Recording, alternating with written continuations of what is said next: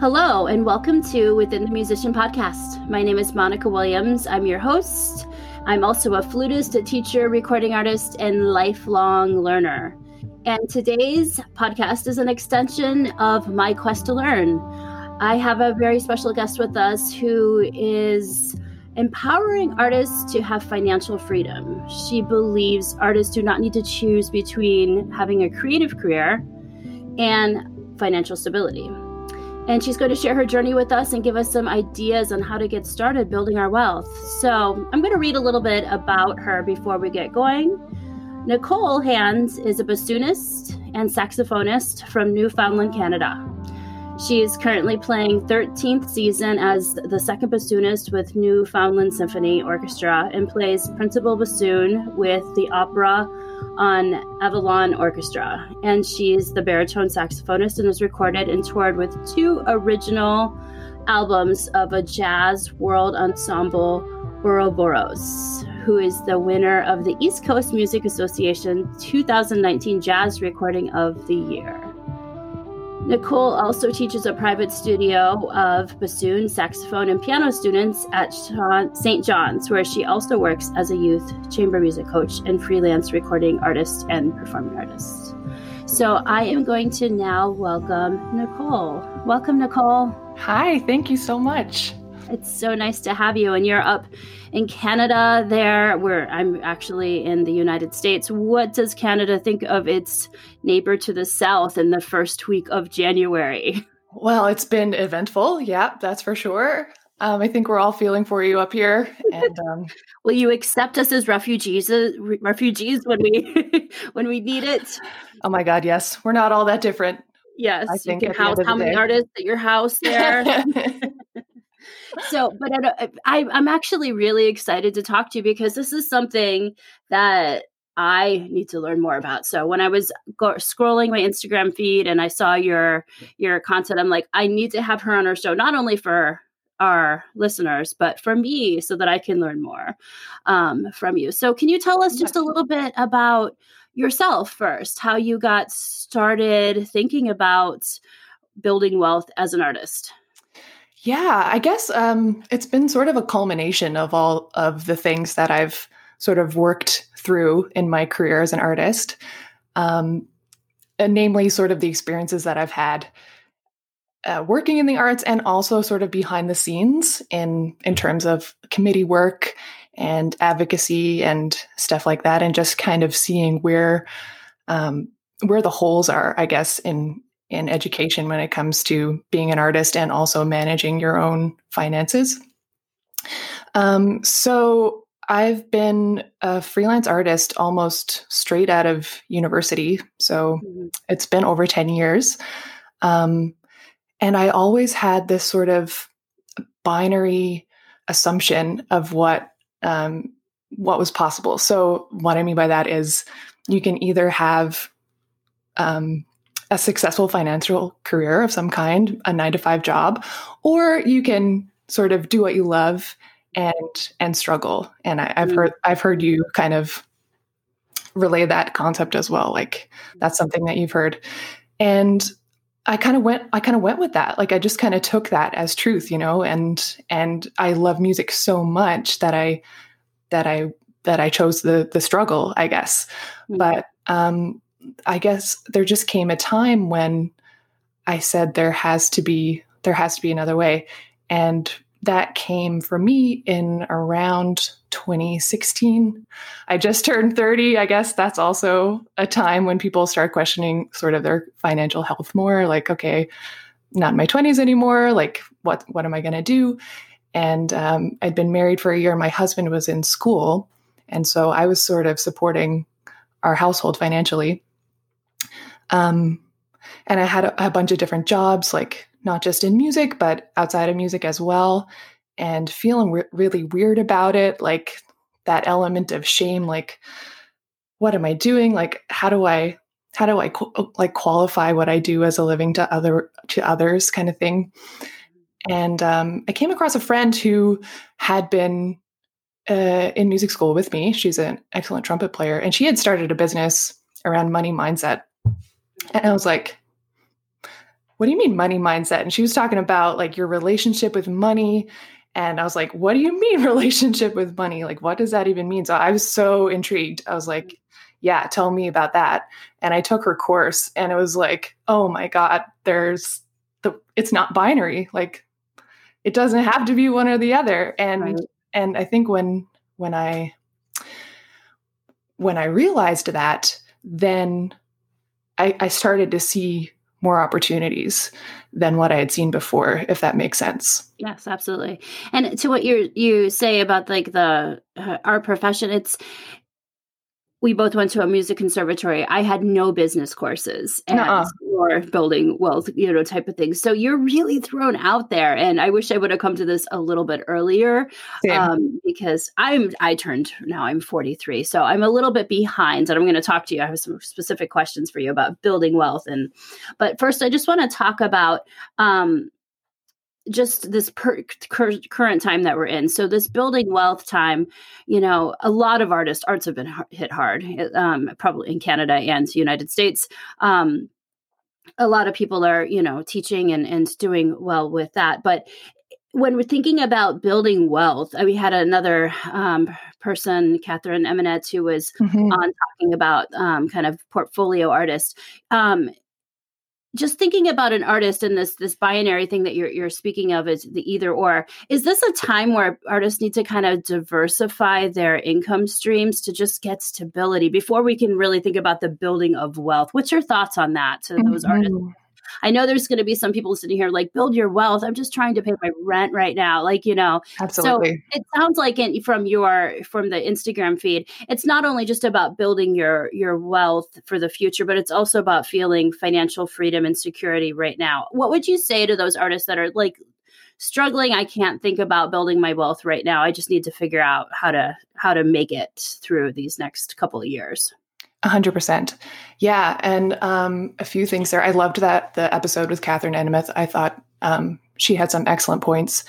And that idea of being a portfolio musician versus a freelance musician, and the element of sort of stability that comes from having the way that I took it in my life is something that you have control over.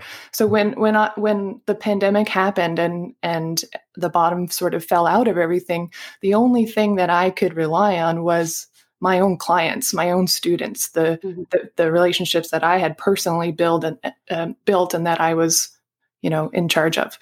Mm-hmm. So I think that's so important, and that was a big lesson for me to kind of come to as well in this pandemic. I don't think to your point of like being in your 40s versus 30s versus 20s, I don't think that it's ever too late.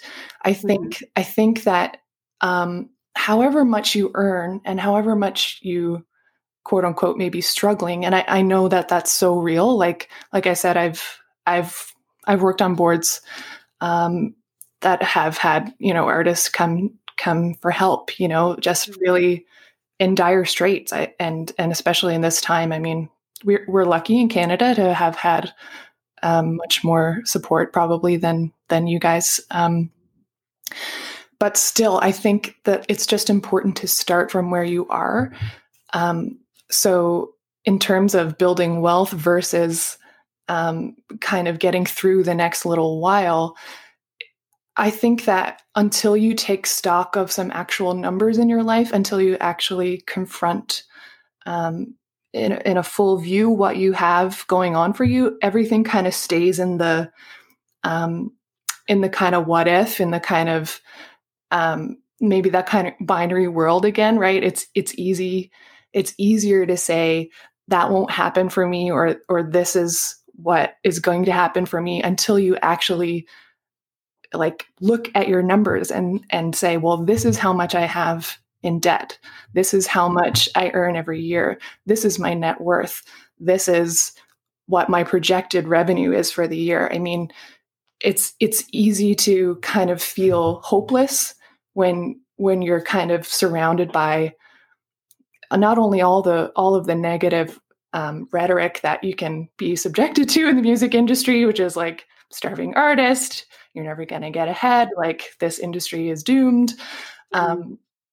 So I think it's really helpful to kind of like get out of that anxiety for a minute if you can, and try and confront your actual numbers and see where you actually are. And then from there, you can see at least one small step forward, whether it's, okay, I'm spending this much per month, but I'm only earning this much per month.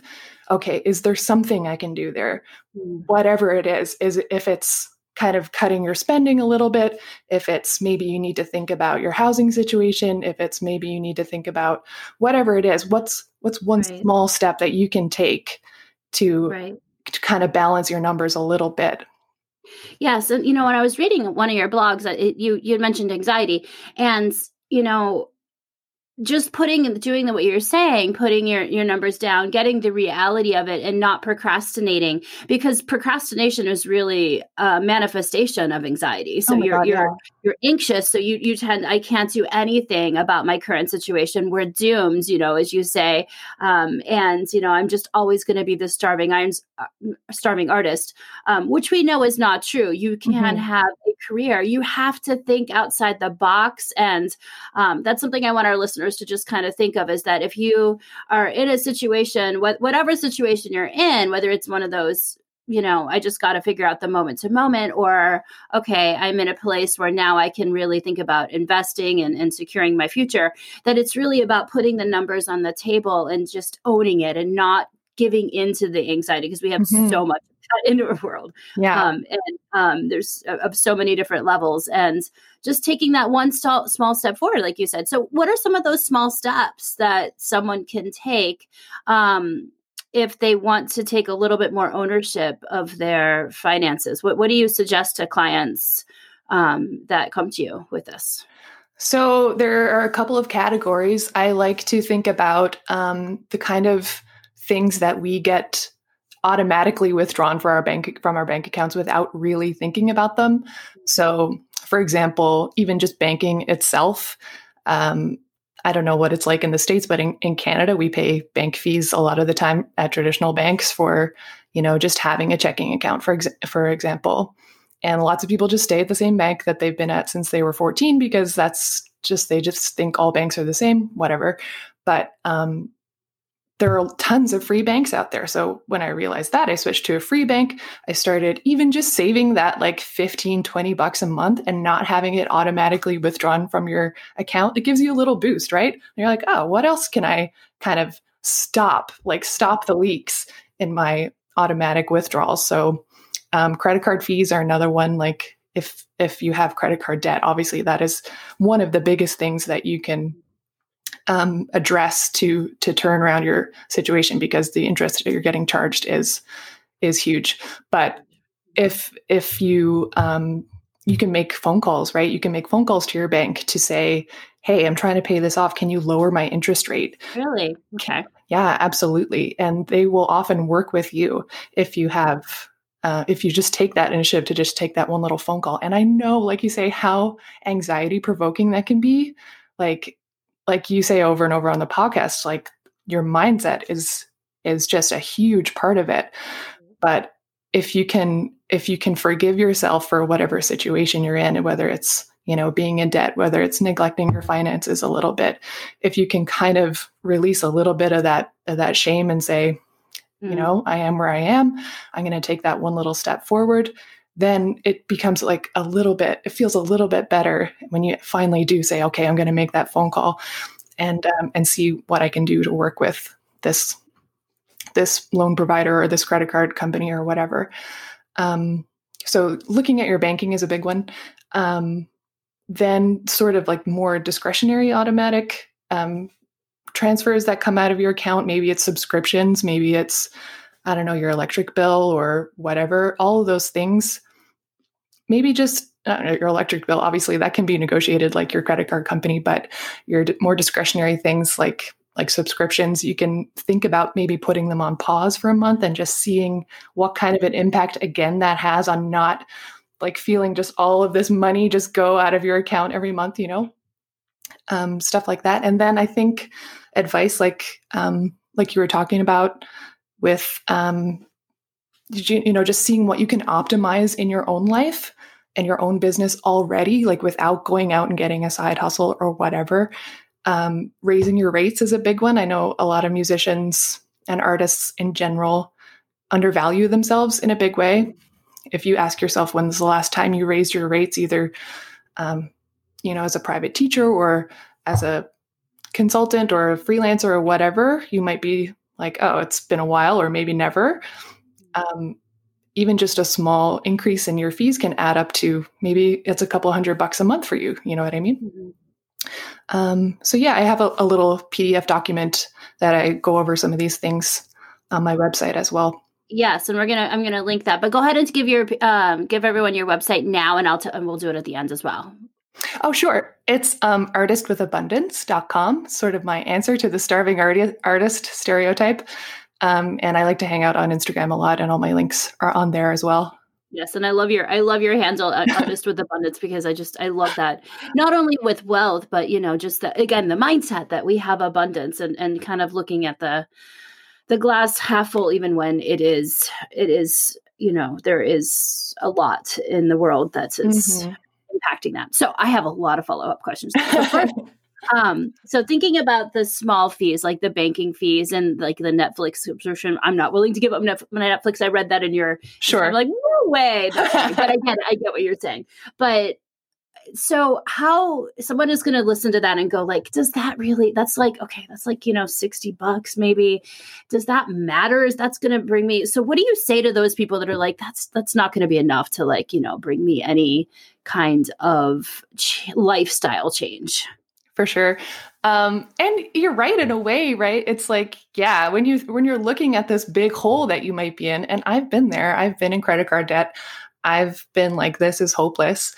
The little amounts don't seem like they're going to add up to much. But again, if you know your numbers, it becomes a problem of not, how do I get out of this hopeless hole that I've dug? It becomes a problem of, okay, I'm $2,000 in debt. I'm $10,000 in debt, or I need $10,000 to put a down payment on a home, whatever it is, it becomes a number, right? So then all of the little numbers become meaningless, because one adds up to another, to another, to another. And then you're on your way to some concrete goal, not this abstract, wish. If that makes sense. And it is like that mindset that the little steps, like you said, take a baby step, just take that little baby step. And I like the idea I actually do like the idea of the pause thing, because until you're not committing to like getting rid of it forever, we could all use like an evaluation of that. So that's kind of cool. Yeah. Listen to free podcasts for a month and see. Yeah, there you go. There you go. So then the other question I had was, okay, so I'll share something of the credit card debt. I totally think that that's something that if you're in credit card debt, you need to do. As a teacher out of my 20s and in my 30s, I'm out of credit card debt now. But I couldn't get out of it because I didn't realize the fluctuations of an artist. So, you have to know your fluctuations. So I would do well. It was in this cycle for like a decade where I would get, I'd have like $10,000 credit card debt, and then I would pay it off between September and June, not pay it off, but pay it down. We'll say that. And I would see like a light at the end of the tunnel, and then summer would come and I would be back in September, the same place that I ended up with. And, that was just part of our job. And you had to like plan for the summer. Like it took me a long time to look not only at my own numbers, but the fluctuations of them. So, I was ambitious in thinking that, I could pay it off. And what I had to do was kind of just plan for the summer more. So it's like plan as an artist, knowing that there's some fluctuation so that you don't get into this credit card cycle of that. 100%. What a great point. Mm-hmm. Yeah. And so when I got involved in this money mindset course, like I said, back in 2017, it sort of led me one step to another into finding this personal finance debt-free community on Instagram, which is wonderful. And one of the biggest things that they advocate for is having an emergency fund before you start investing. So, and that was a huge game changer for me because, like, as you describe, the freelance income, the variable income is all over the place. So you can have a great few months and then suddenly you have nothing to rely on except a credit card for anything that comes up, whether it be an emergency or just a regular life expense, right? So leaning on a credit card as an emergency fund really did get me into trouble as well. Right. And I don't know if you realize in Newfoundland here, we had a record snowstorm in January. It was like literally businesses shut down for 8 days. It was like a pre-pandemic like dress rehearsal. Yeah. So I was like, wow, I'm really glad I have this like little emergency fund now that my gigs are canceled for a week or whatever. And then March hit and I was like, wow. So emergency fund is really huge. Yeah. And again, like definitely before you start investing, because what happens if you invest money without having cash on hand for something that comes up, right? You're gonna be stuck back at square one again. Right. And I want to back for the US people that are listening to it. There was something that I actually read it in Forbes magazine because I did not know about it, but it was a small business loan separate than the personal production. I don't know if they still have money, but the thing is it was very, very low interest rate. So if you find a loan that is very low interest rate, like that one was, like, I think I was offered, don't quote me on this. I mean, it was really low, 2%. I'm just going to say 2%. So if you have a 23% interest credit card and there's a way to find a loan for less than that. Sometimes credit unions can do that. When I was young, I used actually my dad's credit union because the children of those employees could use that. So there might be some other things. So look outside the box if you're in credit card debt to see if there are lower interest opportunities. You're not hopeless. It's not a hopeless situation. So exactly. Just wanted to plug that. And I'm not a financial advisor, but I think it's important, like you say, to be in that solutions mindset. Like assume that there is a way out, assume that there is a way that you can fix this. Mm-hmm. And then you might find something that can help you, Right. Yes, that's good. And let's talk about, let's see, what was the other thing? Oh, the rates. Okay. Let's just talk about the rates, because this is one thing that you had talked about this. So I'm a big advocate for people charging what they're worth. And, one thing that I've seen on a lot of Facebook groups in particular is artists way undervaluing themselves and to build up a practice. Say you lost half your students and you think the solution is, well, I'm going to go way under market to get a lot of students. Why is that a bad idea? Yeah, it totally is a bad idea. And it's so tempting to do that, right? Because again, you're in that place of fear of not getting enough clients, not getting enough money. And it's so hard to operate a business from a place of fear. And what I have learned over and over again, whether it's from private students or taking gigs, we've all taken gigs that we're like, this gig is not paying me enough, but I'm going to do it. Turns out to be terrible. I've learned it with my Airbnb, like accepting guests for lower than I know that I should, just because I'm really afraid of not making enough, is that you attract people and opportunities that are not right for you. And when you are in that situation, you're going to spend a lot of time and energy and maybe even money dealing with those clients that are not a good fit for one another. You're not going to be able to help them, and they're not going to be able to take, the best things that you have to offer, because you're just not a good fit. So I talk about this in my Automate Your Admin course as well, that I know you're going to talk about later, but just the idea of having boundaries and why it's actually better for you to say, no, this is what I'm worth. This is what I teach. This is what I'm best at, and offer that into the world. And then you're going to get the people who are on the same level as you become your clients or your students or whatever it is. And you're going to have to spend way less time and energy. Mm-hmm. You're just going to be you. You're just going to be doing what you do best. Yeah. And I imagine that let's just say that you're charging we'll just use half of what you feel like your fee should be worth. If you raise, it's going to take you forever to raise incrementally to get up to what you're worth, because it's going to be really hard to raise double to the student base that you have. So you got to think of it that way. You're also, it's long term, right? Because if you have the student and like you probably, like I have a lot of students for many, many, many years, that, you know, you're going to be not only charging this rate for now, but you're going to have a hard time in 5 years from now. Yeah. Match what the industry standard is. So it's a tricky place. You don't want to put yourself right. And industry standards are tricky too, is what I was just going to say, because, you know, while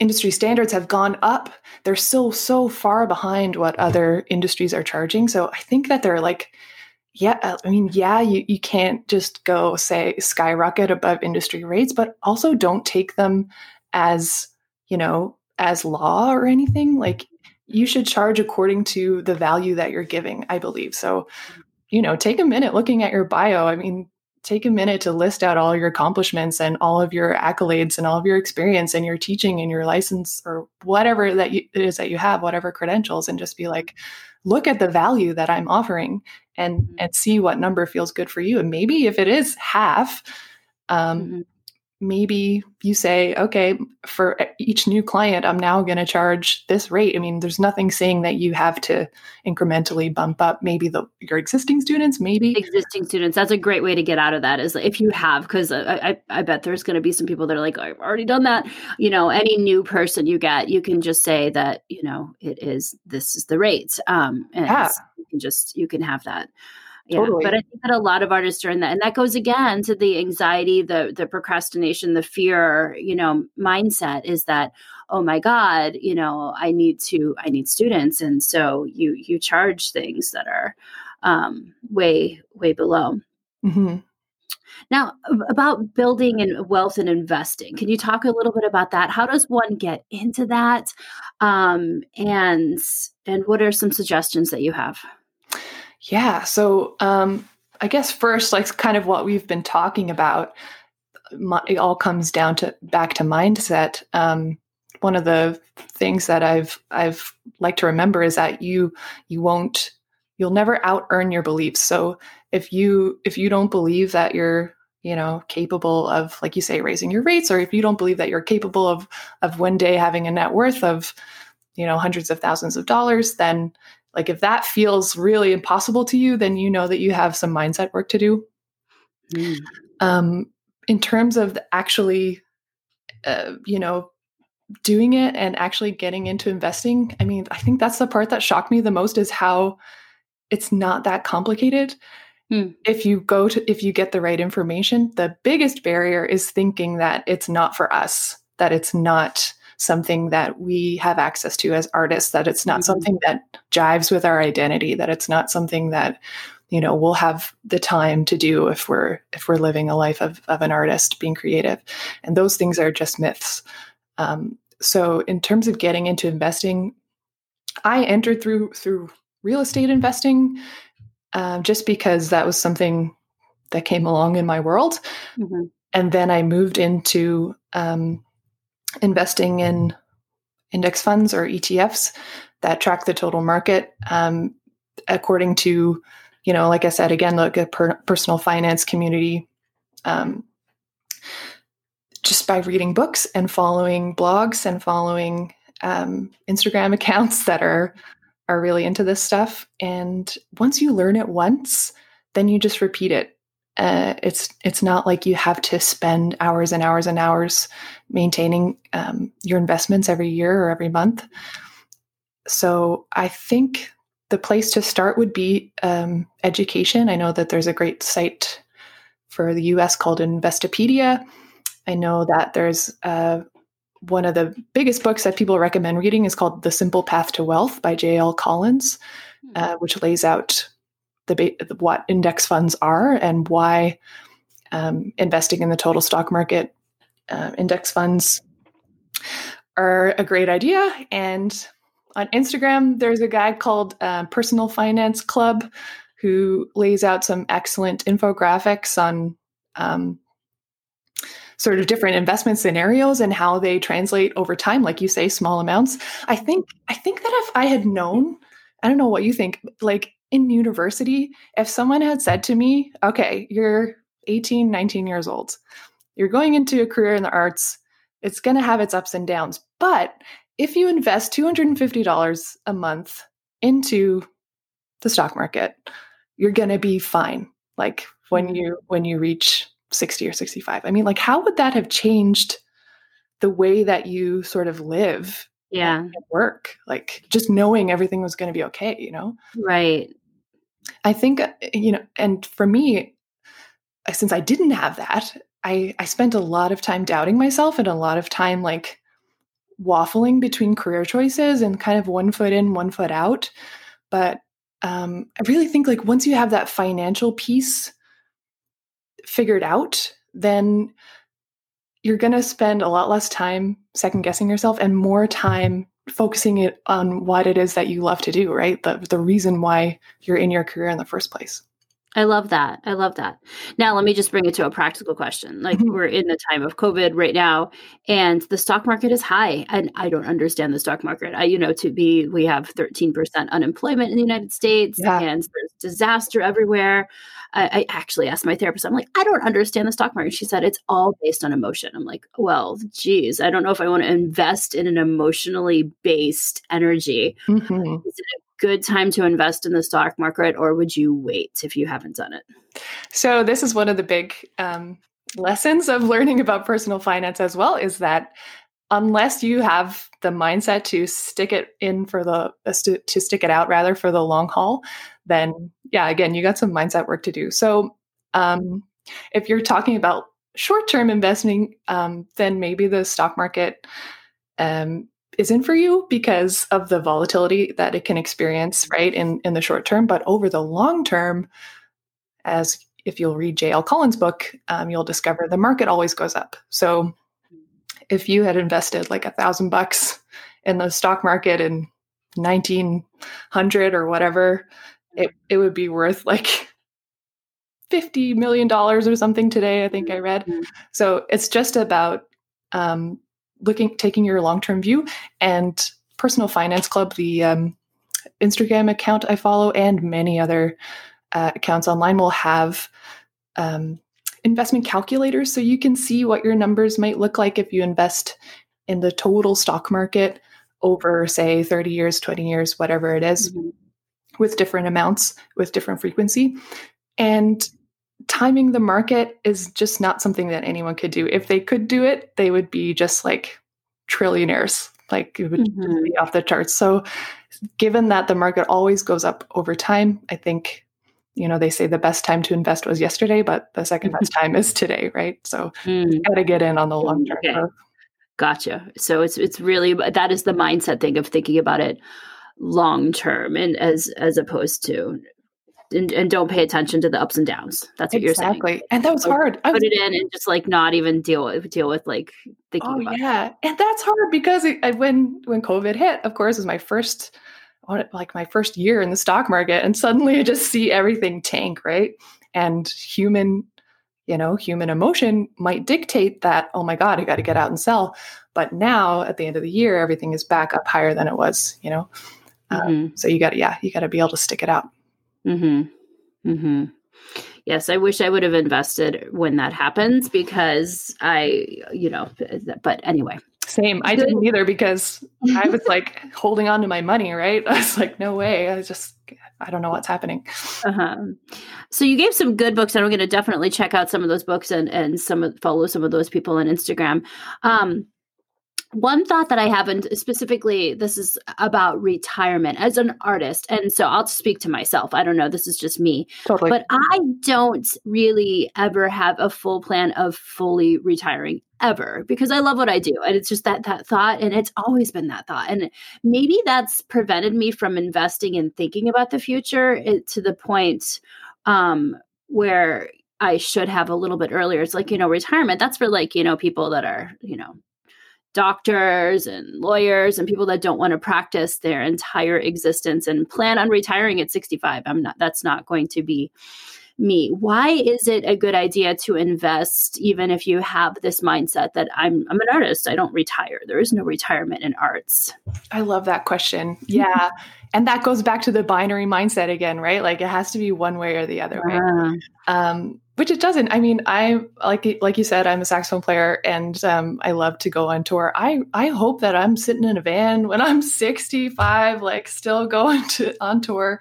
The point is not to give up working entirely. It's just to give up those gigs and those jobs that we don't want to work anymore, right? To only work the jobs that we love. That's the idea. It's about freedom. It's about the freedom of choice. It's about the freedom to spend your time how you see fit. It's about, the freedom to have the money to spoil your grandkids, or to give to charity, or to, make an endowment to the arts, or whatever is meaningful to you. But I think getting money into the hands of artists, it can only do good things in the world, right? And if you don't want to retire at 65, that's totally cool.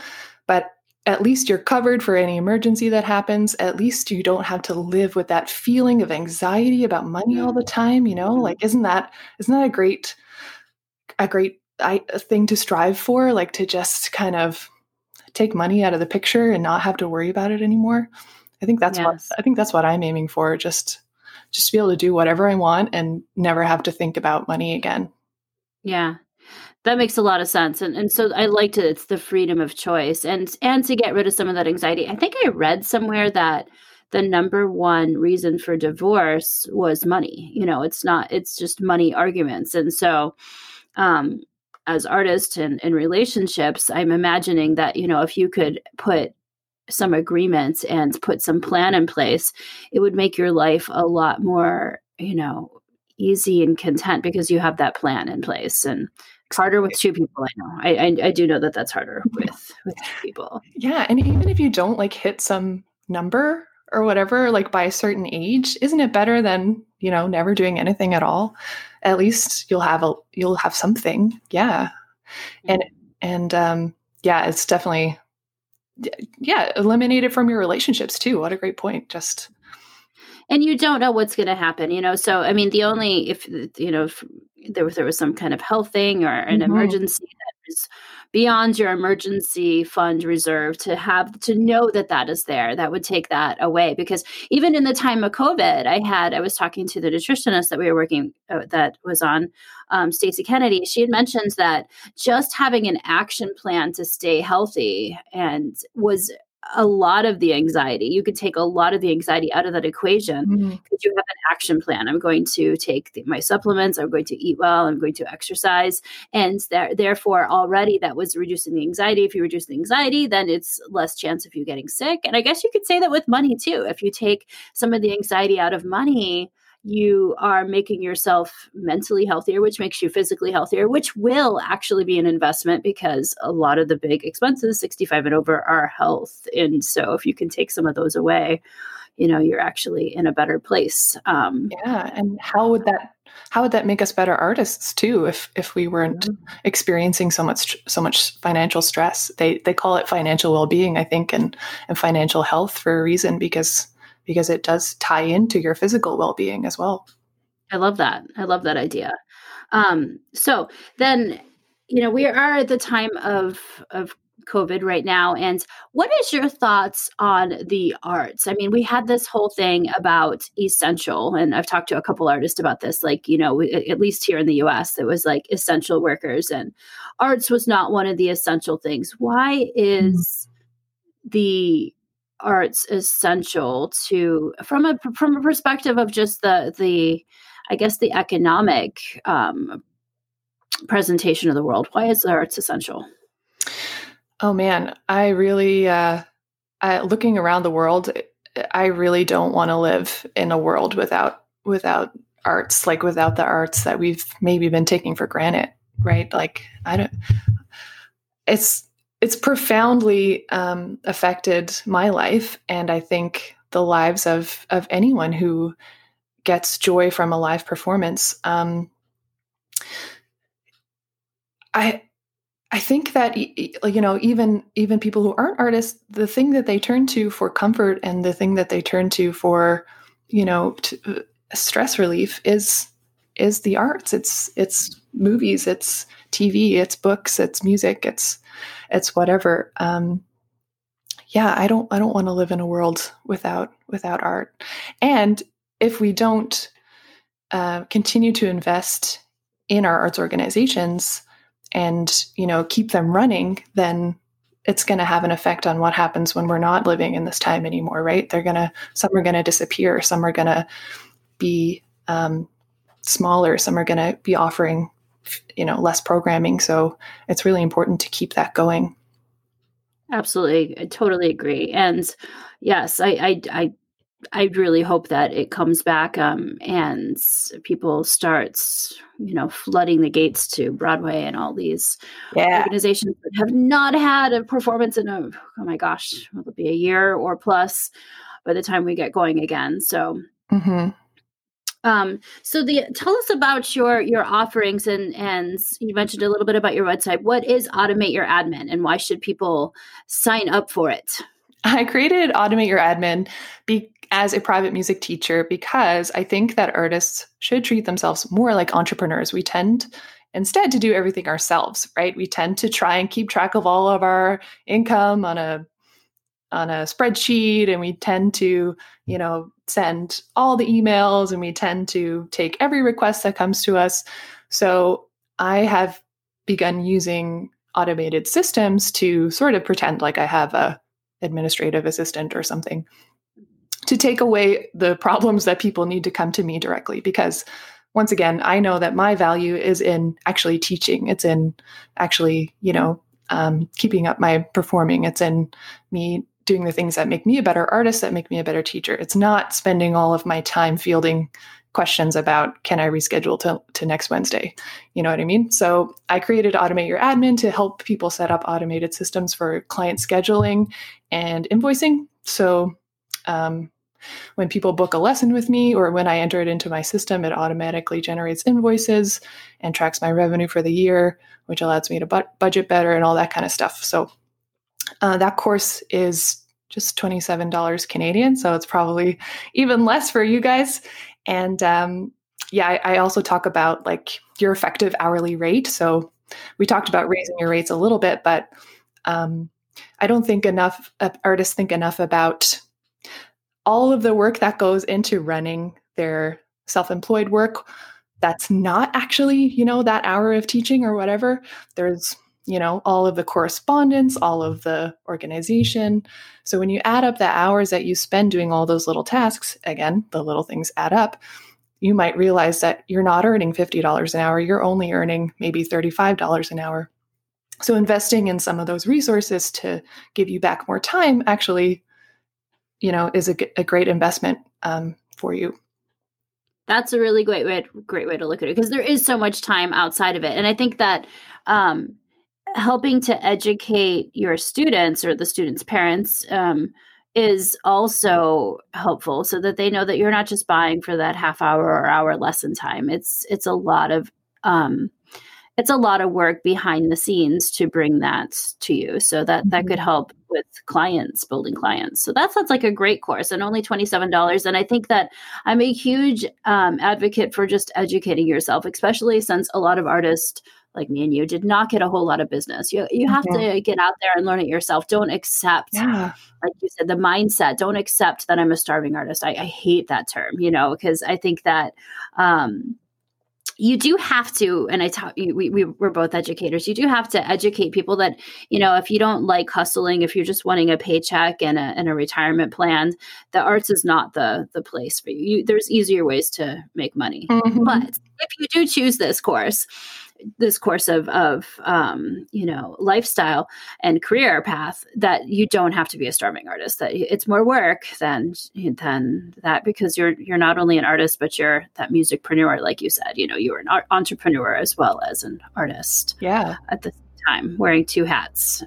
So that's why people should get out and educate themselves and make it easier. I like that idea of actually paying yourself a higher hourly rate by reducing or automating, as you say, some of those tasks that take time. Totally. That.